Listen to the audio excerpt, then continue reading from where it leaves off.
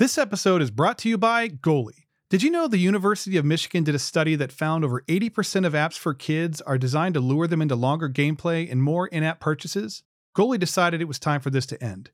Unlike the Kindle and iPad that have endless ads and potentially dangerous content, Goalie is a tablet with only apps that build independent kids. It has no web browser, no social media, and no ads, ever. It has award-winning learning apps like Khan Academy, Duolingo ABC, and Starfall, and the best part? It's completely parent-controlled.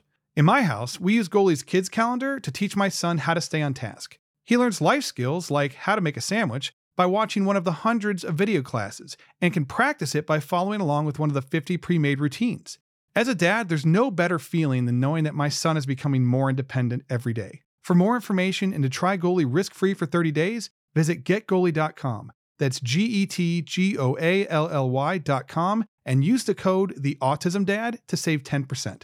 Welcome to the Autism Dad Podcast. I'm Rob Gorski, and this show is inspired by my own personal journey as a single dad raising 3 autistic kids. It's all about special needs parenting, the challenges that we face every day, and some of the things we have to learn to navigate. This season, we're going to put a major focus on empowering parents. So we're going to talk about things related to services, supports, and resources, all those things that are very, very important when it comes to raising a special needs child. So thank you for taking the time to tune in. Grab a snack, pop in some earbuds, sit back, relax, and enjoy the show.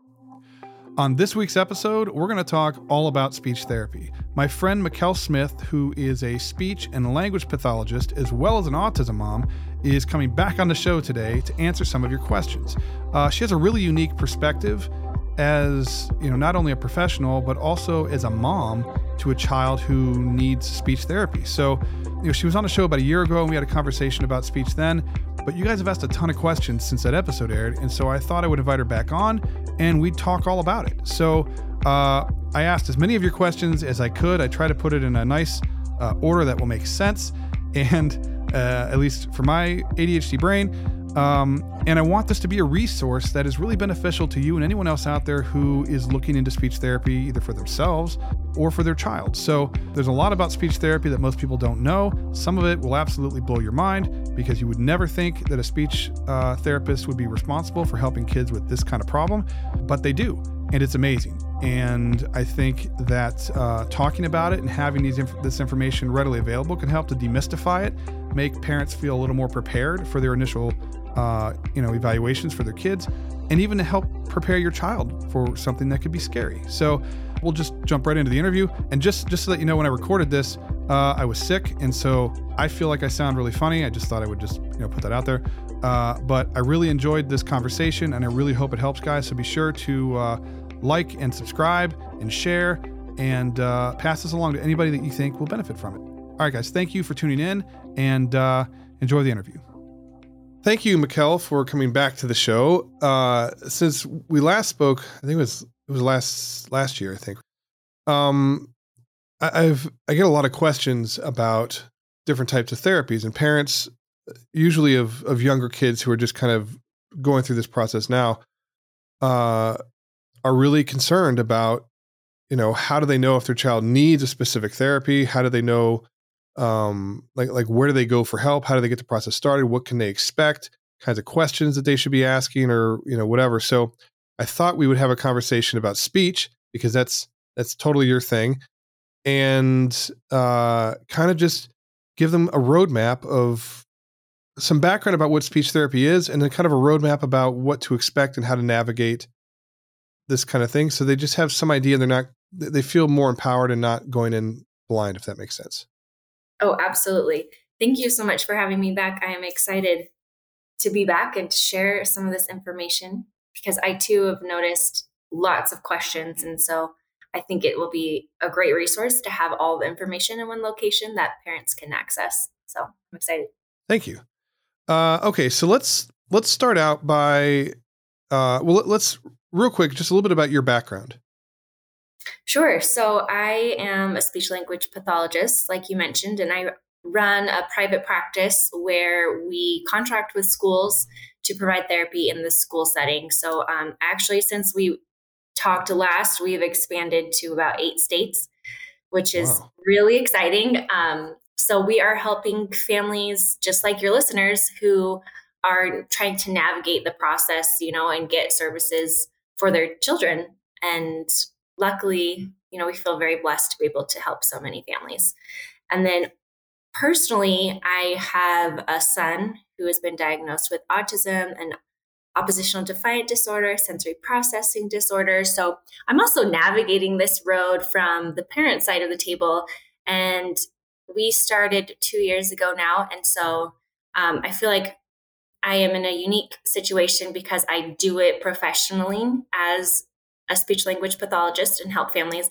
But now also I get to experience the parent side of things and feel the frustration and the loneliness that parents often feel when going through this process. I think it's a really unique position to be in because you can see things from both perspectives. Like I had, when my youngest was first born, and for the first probably 4 years of his life, he was nonverbal. And so I had experience with verbal autistic kids and nonverbal autistic kids. So I sort of got to see both sides of what a lot of other families were doing. So it kind of gave me insights into both sides of that. And it kind of helps to relate to people and stuff like that. So that's very, very cool. Okay, so let's just start out with the basics. So for parents out there who are wondering what speech therapy is, can you just briefly describe what speech therapy is? So speech therapy is therapy for anyone who has difficulty expressing themselves in words or in nonverbal ways. So maybe body language, facial expressions, putting words together to form sentences, or having difficulty with what they're hearing and understanding. So following directions, listening comprehension, reading comprehension, of course, articulation, so the way speech sounds are made, and as well as things like feeding. Are they picky eaters? Do they have trouble chewing and swallowing? And memory, cognition, all of those things are things that are worked on in speech therapy. That's a lot of, I think there's such a misunderstanding about what speech actually is, because that's so interesting that you guys cover all of those things. And so when a lot of people think speech is about maybe the way that you pronounce a word, and they kind of just think that that's the limit to what it is, it's actually more about communication in general. Right. Right. Okay. So that's that's fair to say that. Absolutely. Yes. From everything from body language to facial expressions, all of those are what we call nonverbal language. So things you're not expressively saying, but you're still sending a message. And communication, I feel like, is one of the top indicators, I would say, of someone's quality of life. So our whole goal is to improve the quality of life of whomever it is that we're working with. Often when, and you probably experienced this, I know I've experienced this as a parent of a child who has difficulty expressing themselves, there is a lot of frustration because the child is trying to tell you something and you just aren't understanding. And so you're asking them to repeat themselves over and over, and eventually they just break down and they have a meltdown. Yep. And then you both feel defeated because you can't help them because you don't know what they're trying to tell you. If you can't say the sounds correctly, then people aren't understanding you. They're probably asking you to repeat yourself. You're getting self-conscious, and then you just shut down. That was a really good point. I like what you said. I just recorded an episode because I had a mom reach out, and she was asking about, her child is very aggressive, and it's like 3 or 4. So there's a lot of hitting and biting, kicking, that kind of stuff. And he's nonverbal. And I remember one of the biggest challenges with my youngest was aggressive behavior at the time. And what we learned was that a lot of that aggression stemmed from frustration as a result of not being able to communicate. Absolutely. And if you think about it, imagine how frustrating it would be as an adult to not be able to communicate how you're feeling, thinking, if you're hungry or you're scared or you're sick or whatever, and not be able to express that. The only way you could express that would be through behavioral changes, right? And And so do you see a lot of behavioral issues that result from difficulty with communication? Absolutely. Often when we have someone that has behavior difficulties, we just because we've done it, for so long, we backtrack and we go backwards through, well, how are they communicating? Are they communicating? Do they have the capacity to verbally express themselves? Do we need to get them another method? So do we need to use like a PECS system, which is a picture communication system, Mm-hmm. or an AAC, more traditional with like an iPad that has pictures that they can touch and will speak for them? Because more often than not, I would say it comes down to the frustration being at that communication level. Okay. Um, I think that's really important for parents to hear that, because a lot of times they feel we focus too much on the behavior and not what's driving that behavior. And if your child is nonverbal, or even if your child is verbal and they are unable to express themselves, like my youngest, when he developed language, I mean, it was like it was like a switch just flipped and he just started talking like he'd been talking his whole life. But his expressive language is still a struggle, Yeah. even at 14. And it's very frustrating at times. So I think it's important that we really focus on that communication piece. And so I'm glad that you were able to help clarify that. So if parents are out there listening and they have a nonverbal child, is speech something that could benefit their child even though they're not talking?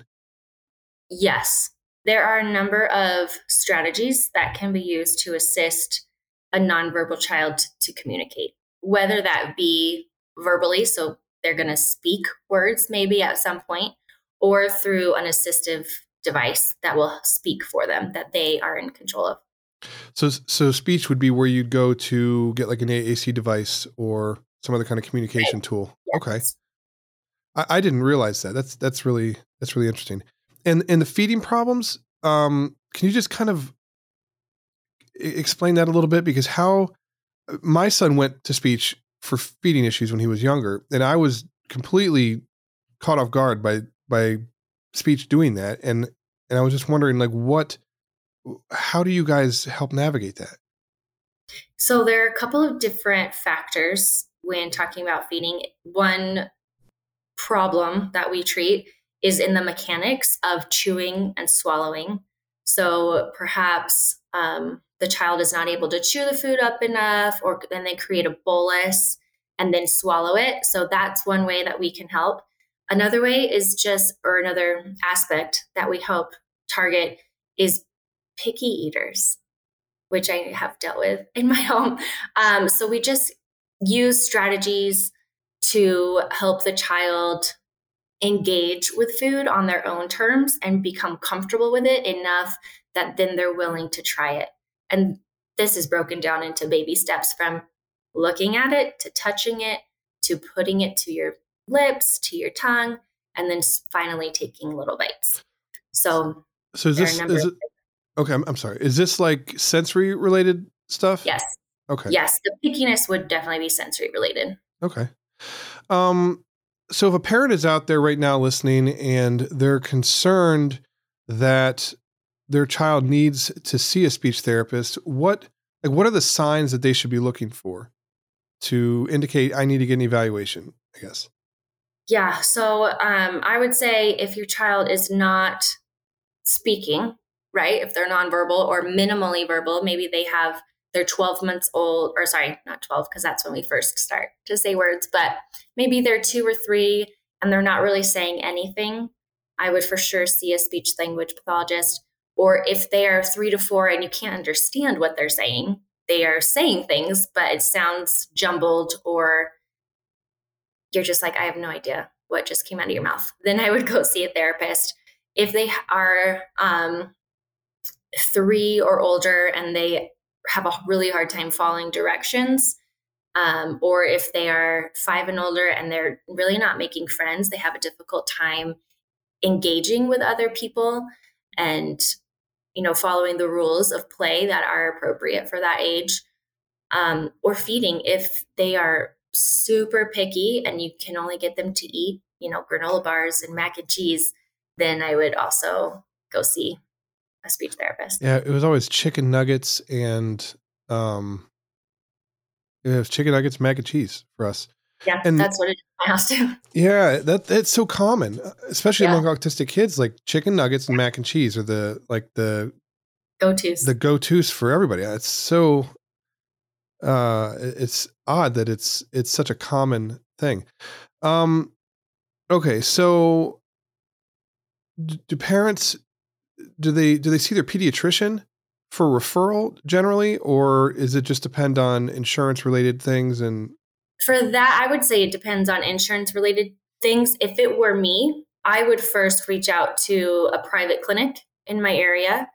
And then if you decide to go the insurance route and they need a referral, then go out, seek it out. But I would not start there because in my experience, pediatricians often push it off and they say, oh, just wait, just wait.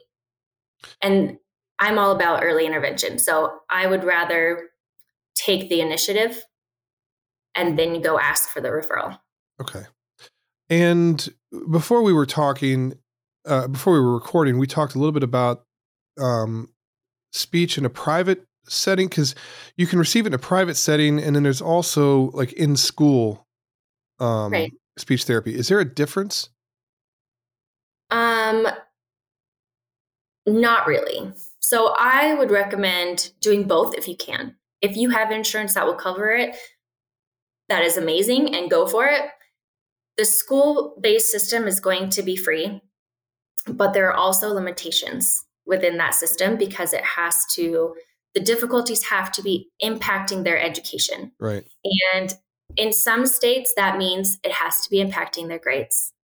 Here in Utah, the state has expanded that in recent years to say, is it negatively impacting their school life?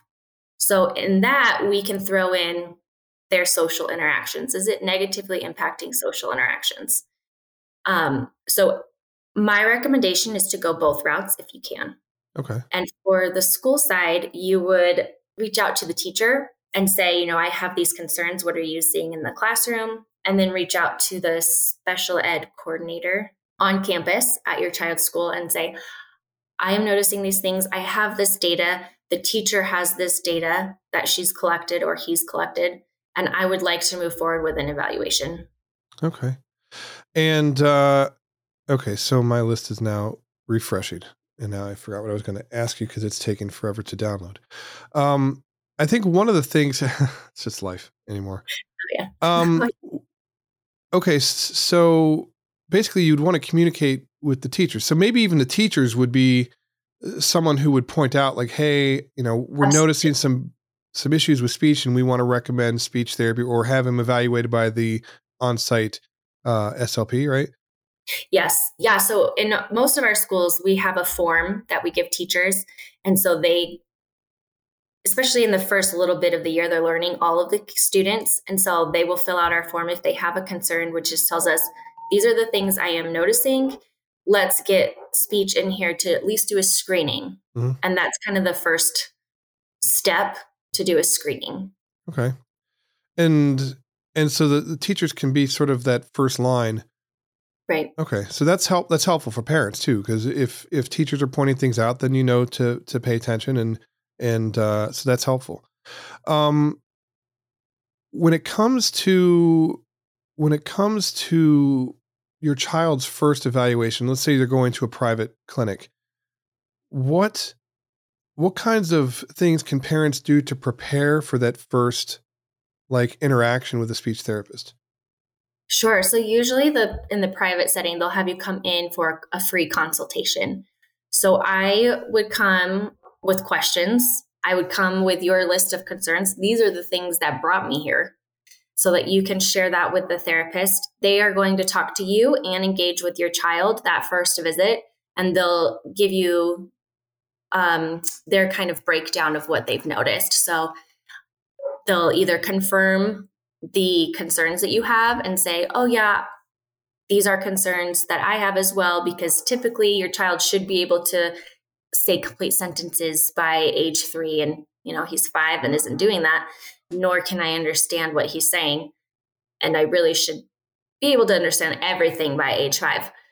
And they'll also bring up other concerns that they notice that maybe you had not thought of or noticed in the past. In that first visit, they'll give you a recommendation. If your child is not doing things that are age appropriate, then they'll say, I really think we should move forward with an evaluation. Or perhaps your child is right at that cusp, and they might recommend waiting for just, a couple of months to 6 months and say, let's give them a little more time and see if these skills fully come in, because it looks like they're starting to come in. So let's just give them a little more time. And then they would have you come back after that time frame. What kinds of questions should parents ask? So I would ask, in regards to your concerns, I would ask specifically, when should I expect my child to be able to do this? What kinds of things can I do at home to help them build this skill? Mm-hmm. What, are there resources that are available that we can do at home? Are there games? Are there apps? Should I be forming play groups? Just anything that your therapist can give you to help you essentially be the therapist at home to help build those skills. And are there questions that parents should be prepared to answer? Yes. So they will absolutely get a medical history from you. So they'll ask things like, how was your pregnancy? Was your child born at full term? When did they meet those really early milestones? Like, when did they start crawling and walking? When was their first word? How many words do they have now? Which I feel like is always the tricky one, because as a parent, you're like, I don't know. Yeah. I mean, they just say words.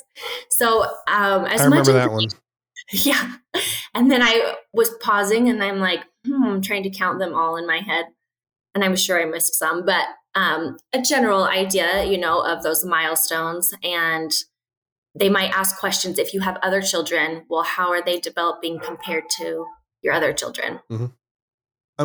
It's probably safe to assume that when someone is going to a speech therapy appointment, it's not their first interaction with a medical professional. So a lot of the questions are going to seem very familiar. So it's not scary.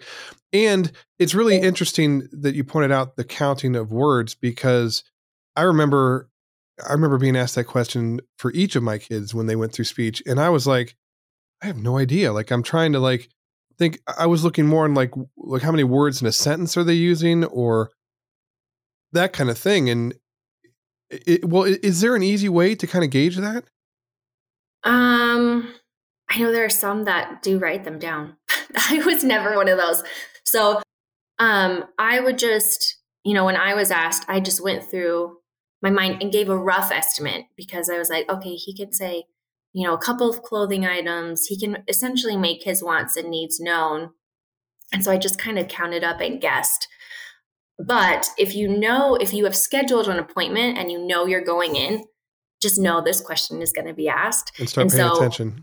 A week before, start paying attention. And maybe you're writing them down, each word that they say, or you're just taking tally marks so that you have a rough estimate. But that's what I would suggest. And is the idea just to kind of establish a baseline? Yeah, because we do have guidelines in terms of, by 12 months, they should be saying their first word. By 18 months, they should have 50 words. And so they kind of gauge where your child is based on that information. Okay. And then, like you mentioned, how many words are they putting together? By age 2, they should be putting 3 words together. So that is all helpful information, so they can gauge, do we need to move forward with an evaluation, or are they progressing maybe just at a slightly slower pace than same age peers? Okay. And another question that I think is helpful for people, how do you know if your therapist is a good fit, right? Because we've had doctors in the past, like pediatricians, or, whether it was like a ear, nose, and throat doctor, or whatever we were dealing with. And, sometimes maybe we felt like they weren't taking us seriously, or they're just, whether it's bedside manner, whatever the deal is. And we weren't comfortable, right? So when you're dealing with a speech therapist, how do you know that therapist is a good fit? I feel like this is much easier done in the private setting because you have more control and you are able to observe. So I would take note when you're going to therapy, how is your child behaving? Are they excited to go? Are they dreading it? Are they whining? When you get there, how do they greet the therapist? And if you are allowed, can you observe their session? And do you see how they interact? Is your child happy, smiling? Can you hear them giggling? Or is it all just, straight line and serious? And when they're done, does your therapist come out and greet you, talk to you about how the session went? Do they give you suggestions to things to do at home? Just, I would gauge the overall feel of all of the interaction of both the clinician and your child, as well as the clinician and yourself. Does your child seem happy? And overall, are you seeing progress? Mm-hmm.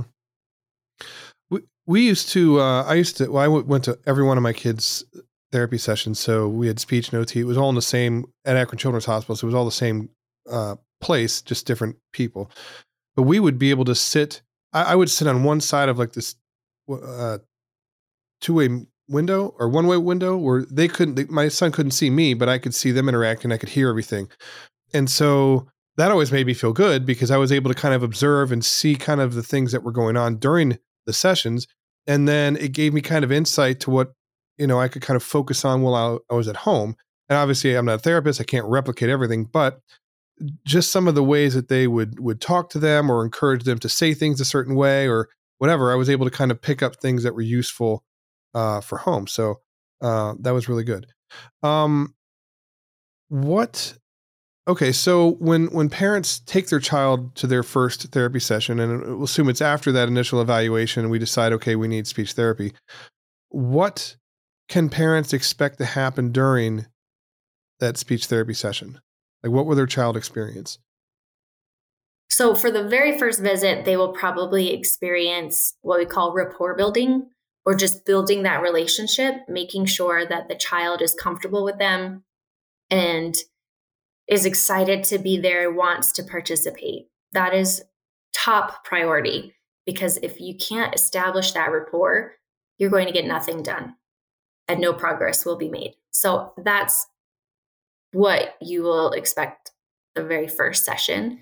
And then they might introduce some skills that they'll be working on. So maybe they're going to start working on some specific sounds. And I personally like to involve a lot of play-based therapy in my sessions. So we incorporate all of our skill into play. Maybe we're playing a board game, or maybe we're playing with a cooking set, or with a farm set, or we're going down the slide, or swinging. It can be any number of play-based activities, but especially for the younger kids, that is, in my perspective, going to be most successful. So you'll see a lot of playing, and from the outside looking in, you might be like, well, it doesn't look like they're getting a lot done. But really, and that's why I think it's important for the therapist to talk to parents afterwards, so they can say, while we were swinging, he was requesting more, and he was requesting stop, and all of the skills that they were working on can be explicitly explained. When we talked about what parents can expect from, or how parents can prepare for a therapy session, but how can parents prepare their child for a speech therapy session? I think front loading. So explaining exactly what's going to happen even before you get into the car. So maybe a few days before, you're going to say something like, hey, remember when we went and met our friend, Miss April? We're going to go see her again in 2 days. So we're going to have 2 sleeps, and then we're going to go play with her. So after school, we're going to get in the car. We're going to go to see Miss April. You're going to go with her, and she's going to play with you, and you're going to have so much fun. Just walking them through the schedule so that they know what to expect. And it takes some of that, it adds that predictability, which especially if the child is autistic, they really, really appreciate that predictability. It makes life easier. It makes life easier for everybody. will there be things that you need to work on at home? Absolutely. I always give homework because if they're coming to me 1 or 2 times a week and that's the only time that they're practicing, it's going to take us a lot longer to make progress than, say, if I give parents homework and they're even doing it twice a week. Mm. So that's 4 days in the week that they're getting practice as opposed to 2. So I always give some kind of homework, even if it's, let's say we're working on articulation, even if I just give them a list of 5 words that I want them to work on twice a week. We used to get homework all the time. And there were times that we would accomplish that. And other times life is just, it's really hard to balance that out. So, the more that you do, the whole point is the more that you do when you're not at therapy, the further along you can be during therapy. And it helps to reinforce a lot of those skills. And, kids will tend to make more progress when they're, practicing all the time, I guess is sort of the point. Right. And essentially we're creating new habits, right? We're trying to break old habits and establish new ones. And so the more practice they get, the easier it is to establish those habits a little faster. So consistency, basically, Right. is what we're talking about. Okay. One of the other questions that I get a lot from parents is how long will my child be in speech therapy for? So is there I know insurance dictates this sometimes. Yes. But so we can assume that that's one of the things that will, limit the time that your child is in therapy. But that aside, ideally, how long would a child be in speech therapy for? That has a number of variables. So I think it really depends, kind of like we were talking about practice at home. Mm-hmm. The more you can practice at home, typically the faster we see results and the sooner someone can be discharged from therapy. I've had students who have come to me and we've worked on, 3 or 4 articulation sounds, and they only need me for 3 months because they practice at home often enough that we see progress really quickly and then they're done. But then we have other students that have higher needs, I would say, that need therapy anywhere from a year to 2, sometimes 3. Honestly, it really depends on the severity of the needs that we're working on and how much practice is being done at home. One of the things you made me think about this when you mentioned that, when we were in occupational therapy, especially with occupational therapy, my son would graduate, right? He would reach that point where he hit all the milestones and we need to, take a break. But then there would be times where I would start to notice a decline in, his ability to move or fine motor skills or whatever. And then he'd have to be reevaluated and then go through it again. I guess, is there anything that parents should look for to suggest that their child needs to be, returned to speech after they've been not dismissed, but like graduated from it? Yeah, like you mentioned, I would say if you notice that when they graduate and they're able to do that skill, with 90% accuracy consistently, that's typically when we'll graduate students. And then you kind of see a decline. Maybe it's been a couple months, maybe it's been even a couple of years. Then I would say it's time to go back and get reevaluated. And that's the great thing, is that just because you're discharged doesn't mean you can never go back. It's always open as an available option. And so at any point, you can come back and say, oh, you know what? She is really, she was at a point where she wasn't stuttering really at all. But right now, I can hardly understand anything because she's stuttering so much. So they would come back in and we'd reevaluate. Maybe there was some kind of trauma that had happened and that's really causing her to suddenly have this influx. And she just needs some reminders of strategies she learned before. So it could be that at that point, you're in for a shorter amount of time, depending on what's causing that decline. Okay. So when it comes to, so kind of along those lines, what is a realistic prognosis in general for speech therapy? So if you have a nonverbal kid, going into speech therapy thinking, okay, my kid's going to come out talking, probably not realistic. But my kid coming out being able to communicate better, or us communicate with him, whatever, that's more realistic. So is there a realistic, what should parents realistically expect from speech therapy if they're, actively engaged and they're doing their part at home and that kind of thing? I think you just hit it on the head. I think, making sure that your expectations are not, regardless of what the difficulty is, your expectations are not necessarily, oh, they're going to come out speaking like I do.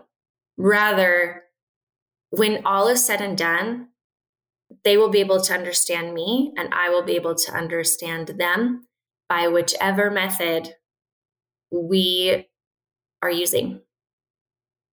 And that way, kind of like going back to what we talked about earlier, frustrations are reduced, quality of life for everyone involved is better, and we have progress. Even if it's not what I initially expected, we have progress.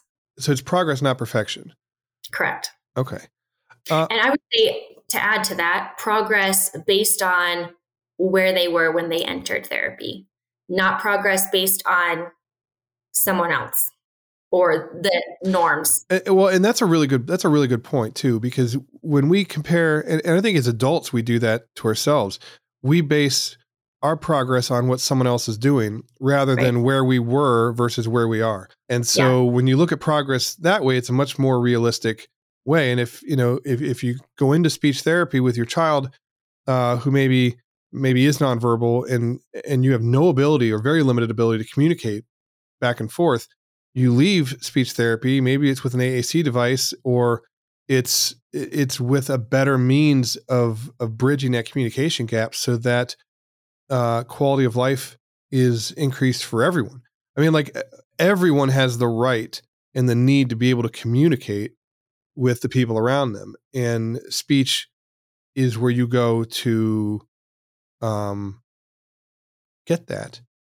Yes. If you don't have it. That's what it's all about. All right. Do you have any parting advice for parents who are trying to navigate speech therapy and maybe help them to ensure that their child benefits from it as much as possible? Yeah. So my advice would be to reach out. If you're just starting out, Google a clinic in your area, set up a consultation, go with those questions that we talked about, and go from there. Also, if your child is school age or even early intervention, talk to the school team or call early intervention and go that route as well.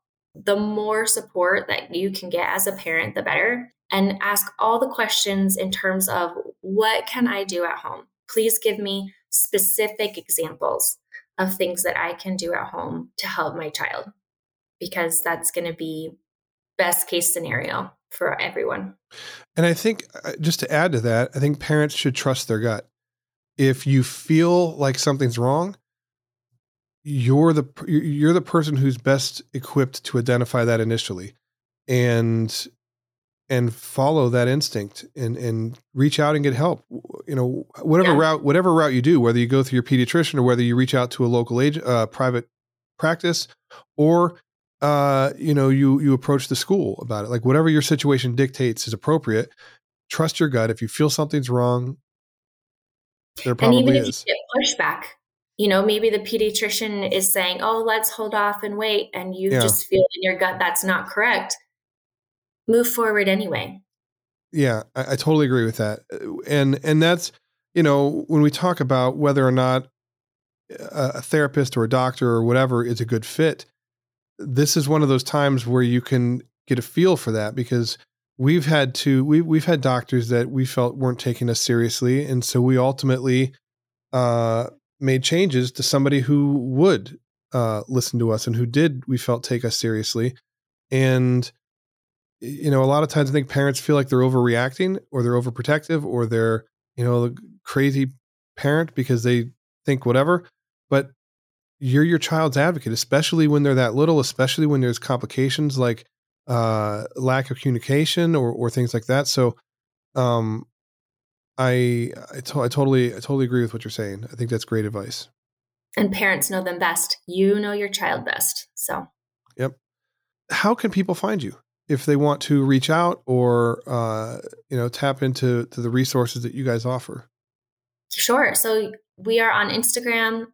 The handle is I'm.Mckell, or you can find our website at childchampions.com. Very, very cool. Thank you so much for your time and for coming back on and, helping people to navigate what is often a very scary, overwhelming, and frustrating experience for parents. So I really appreciate it. Yeah, of course. Thank you for having me. Real quick, before I let you go, I just want to say thank you for tuning in. I really appreciate it, and I hope you enjoyed this episode and it has a positive impact on your life, because that's what I'm aiming for here. As a reminder, you can visit listen.theautismdad.com. You can learn about me and anything related to this show. You can subscribe on any one of your favorite podcast listening apps so you never miss a new episode. And please take a moment and rate us on Apple Podcasts. There'll be a link in the show notes below for you just to click, and it'll take you right there. It takes like 30 seconds, and it makes a big difference. So it's a great way to support the show and help keep the wheels turning. So have a great week, and we'll talk soon.